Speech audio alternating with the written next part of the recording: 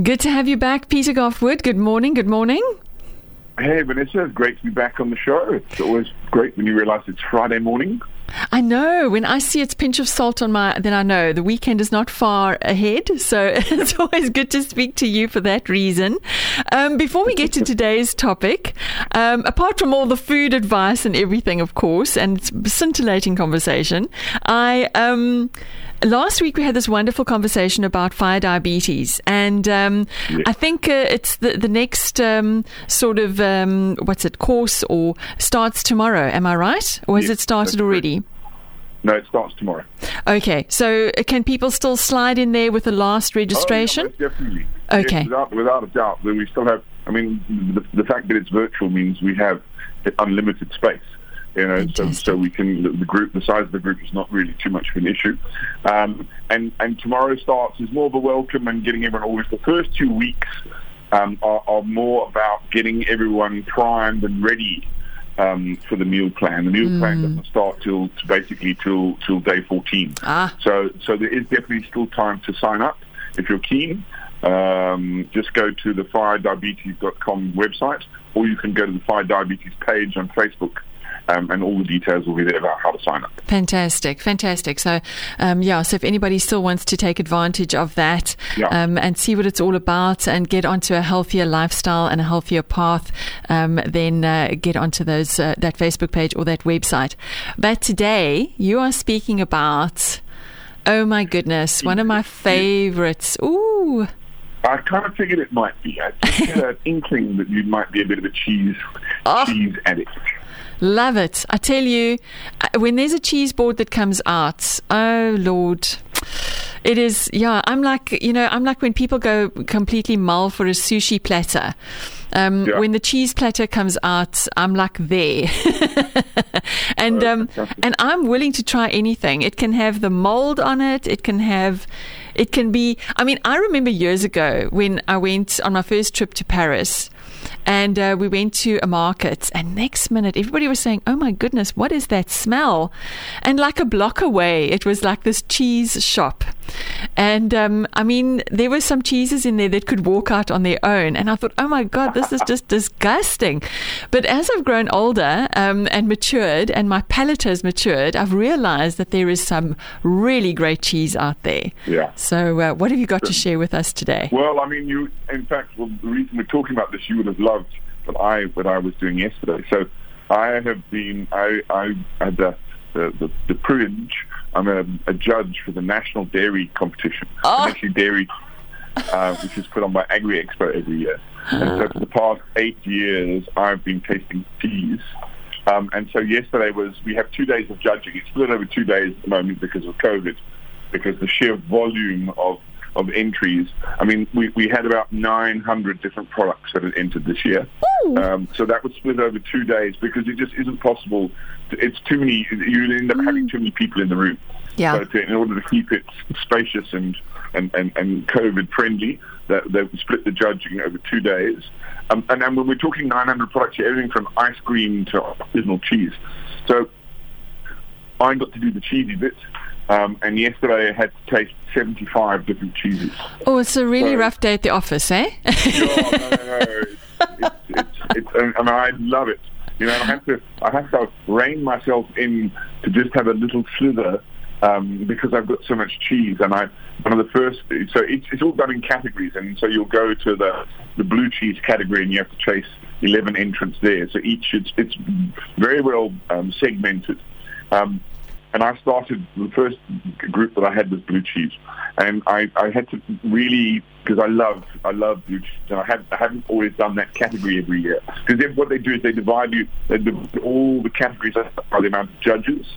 There's five judges per category. So you don't taste all of the cheese, otherwise it's just humanly impossible to eat that much cheese. Yeah. So I managed to start with blue cheese. And I really had to remind myself that I wasn't at a buffet, I was actually doing some judging. Because the blue cheese was just outstanding. And it was like tasting like, oh, this is heavenly. And the next one's even better and even better. And it was just, it was heaven. But if I look at the sort of 10 cheese category, because we judge everything from milk, yogurt, ice cream, any dairy product. Mm-hmm. So but specifically the cheese is 10 categories. So we start with the fresh cheese, like cream cheese, for example. Then you've got the whey cheeses, also fresh, like ricotta, for example. And then you've got what's known as the pasta filata cheese, which is the mozzarella. I'll talk to you at the end of this when I've gone through the different categories, because there's a specific criteria for judging a mozzarella cheese, which is quite interesting. You've got your soft cheese, which is your camembert and your brie. Then you've got your semi-soft cheese, like your roublechon. Then we start going up to semi-hard, which is Gouda. Hard cheese is more like your cheddars and more mature cheese. Then you've got the extra hard, like Parmesan. You've got the blue cheese, which is obviously the varieties are quite varied. And then you get the last group, which is processed cheese.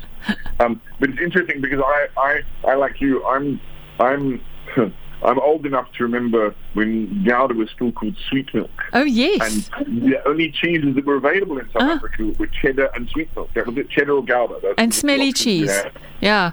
And if you had some friends who travelled, you might be able to get your hands on a bit of blue or a camembert if you were lucky. Yeah. You know, so to think about since those days how the artisanal cheese fraternity has mushroomed in this country is quite fantastic. And to see some of the cheeses were just, man alive, there was some beautiful stuff, buffalo milk cheeses, some of the bries and the camemberts were just exceptional. I was in heaven yesterday, I really was. Although I have to admit, I had to do some of the processed cheese, well, not processed cheese, called semi-soft cheese with condiments. And for me, it's one of those, why does this category even exist? They stuff it with figs and cranberries and chilies, and you kind of you're missing is this cheese so bad that you have to fill it with all these other bits and pieces? Yeah. But it's a small amount of the magnificent stuff that's on. But I return to mozzarella. So there's two categories for mozzarella. There's the normal sort of the mozzarella balls, what we call the pure de latte and the burrata, the traditional. And then you actually have a separate category for mozzarella for pizzas.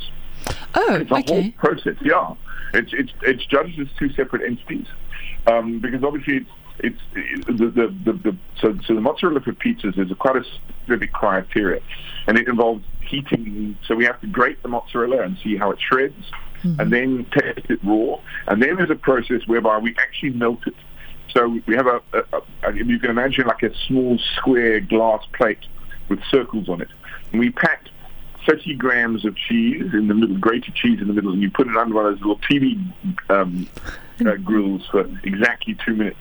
And then you have to look at things like, is there any oil weeping out? Which is a good thing. The oil is, if it's got a nice oily sheen to it, it stops it from burning.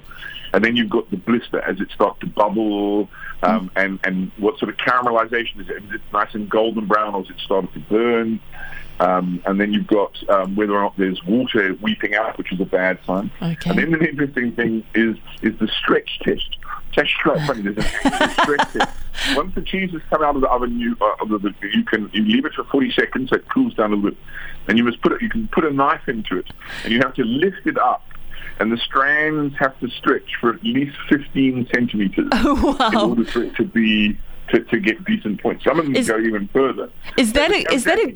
Sorry to interrupt you. Is that a good thing when it's like when you've got this mozzarella that stretches forever? Yeah. Well, too far is not good.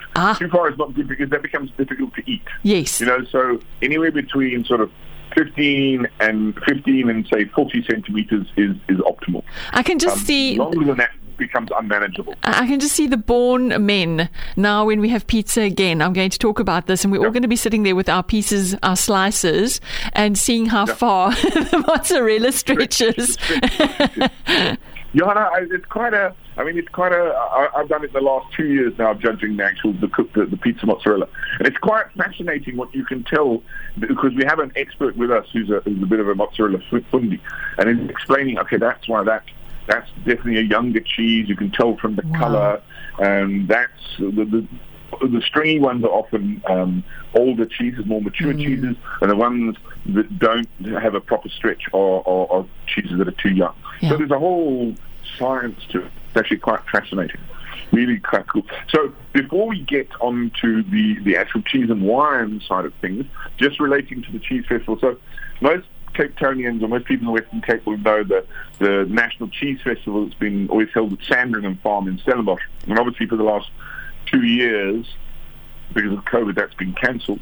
So this year there's going to be a revival of sorts. And this is going to be more like a travelling road show of Cheese Festival than one venue where it's celebrated over 4 or 5 days. So what they're actually going to do is it's called the Cheese Picnic, and it's called the National Cheese Festival pop-up picnics. And it's basically each of the weekends in April. I won't give you too many details because we'll revisit it nearer the time. Yes. But suffices to say, there's over 4 weekends, excluding the Easter weekend. There's 2, and each is on a Saturday and Sunday. Is the Warwick Estate in Stellenbosch, the Benguela Cove out in Walker Bay, Grootpost in Darling, and there will be a weekend in Sandringham. So each weekend, the travelling pop-up picnic will travel to a different location, and each place there will be vendors. I'll be there with our food truck, where there'll be loads of cheese and loads of wine and some fantastic local artists in each venue. Guys like Watershed, Kurt Darren, Francois Van Koken, Gevaar, Flat Stanley, Hills Fantasties, and Ard Matthews. So there's a live attraction of great live music as well as all this food, beautiful venues.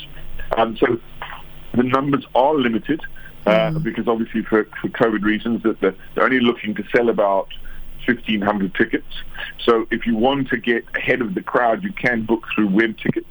It's 350 rand a person. But we'll talk a little bit more in detail about which weekends are which. But if you go to the National Cheese Festival site, you can get all the information as to who's where on which weekend and that kind of thing. So definitely going to have a look. Yeah. So now we go to the old cheese and wine. I know my parents used to have in the 70s cheese and wine parties. That was the thing of the day. And I still remember seeing those pineapples with the spikes on the little cubes of cheddar and different coloured pickled onions. Yes, you've brought back one of those scary memories, yeah. Yes. But it's interesting because everyone always says cheese and wine. And it's a difficult pairing because you cannot... It's very, very difficult to pair one wine with a myriad of cheeses, you know, and so you have to start to look at, you know, what cheeses are you going to serve? You know, are you pairing specific wines with cheese? Because simply putting a cheese board out and saying, here's a bottle of Cab Sav doesn't really work, because some of the cheeses work against it. And it's actually interesting because from a taste perspective, a pairing perspective, white wines actually work better with cheese than red wines. If you're going to generalize and say, like, I can't, I've got cheeses, but I'm not doing 5 different wines. If you think about, and it's a taste association, if you think about the kind of fruit that you serve with cheese, apples, pears, for example, now that fruit profile is reflected far more in white wines than it is in red wines. So white wines have a more affinity with cheese than red wines do. And that's generally speaking. But I mean, if we look at various wines and the cheeses that work with them, if we start with some of the whites, Sauvignon Blanc, everybody's favorite, the obvious, or the pairing that works best is goat's cheese. Goat's cheese has a nice acidity that works really, really well with Sauvignon Blanc. A more white wine Chardonnay, cheddar, but not like the hard old sort of 12-month cheddar. More the young sort of buttery cheddar work really, really nicely with cheddars. Pinot Grigio works really, really well with mozzarella, and offers some of the softer Italian cheeses. Riesling is great with the rye cheese. Those are a little bit more mature and a little bit. So if we start to get up to the reds, then we're looking at Cab Sav. Now that's probably best with an aged cheddar, Parmesan. All the sort of harder, mature cheese work really, really well with the hardier and more robust red wine. When you get to blue, there you're looking for something sweet. Yeah. So there, port often, now, you know, obviously port and Stilton being the ultimate combo. But there's sweet wines, a Noble Late Harvest or a Muscat or something along those lines is probably a better bet. And it's interesting actually because there's 2 trains of thought when it comes to cheese and dinner. You know, the traditionally the British always serve cheese after dessert, and the French serve it before. Ah. And and all it is it's to do with the wine pairings. Because generally speaking, what happens is when you are when you're with main course, you're likely to be serving a red. So the French prefer to carry on drinking red, so they have red paired cheeses after dinner, and then they go on to sweet wine. So they don't like to swap back from sweet to savory. Whereas the British, because they like the port and the more mature cheddar, which have an affinity particularly with things like port, so port will be served with cheese before dessert. After dessert. So you'll have your dessert and then you'll have your cheese afterwards, because you'll finish on the more alcoholic and enriched wines, and you'll have the port afterwards. So the British prefer their cheese afterwards because they have sweeter wines with their cheese, and French before because they prefer to carry on drinking red wine with their cheese. Very interesting. So, so the thing there is, depends on the kind of cheese you're going to be serving. Which is it better suited to? That will tell you whether or not you serve it before or after dessert.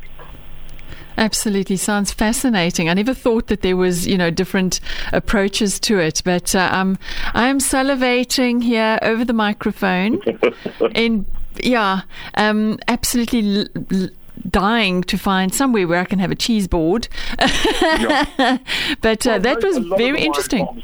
Yes. Kind of standard. Yeah. And before, lest anyone think we're neglecting the healthy side to our diets, cheese is rich in vitamin A, B12, and K2, has lots of zinc, phosphorus, and riboflavins. Fantastic. And high-fat cheeses, like the the rich blue cheeses, the mature cheddars, which are quite high-fat, very rich in omega-3s, and they have what's known as a conjugated linoleic acid, CLA. That's what it's called. And that apparently helps to prevent obesity, heart disease, and inflammation. Oh, there we go. Provided you eat your cheese in moderation, it's also doing you a world of good. Fantastic. Well, there we go. Blue cheese every week from now on. Yep. Sounds absolutely fascinating. Peter, once again, I've learned so much.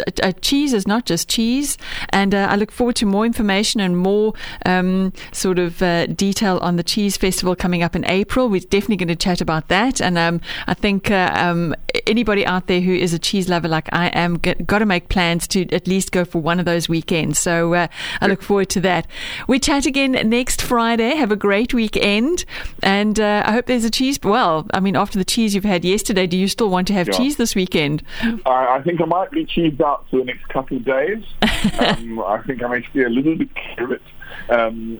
So maybe next week sometime I'll entertain another cheese in my diet. Absolutely. Sounds wonderful. Have a fantastic weekend, and we'll speak again next week, Friday. Fantastic stuff, Vanessa. And to you, the listeners, may the sauce be with you. Bye-bye.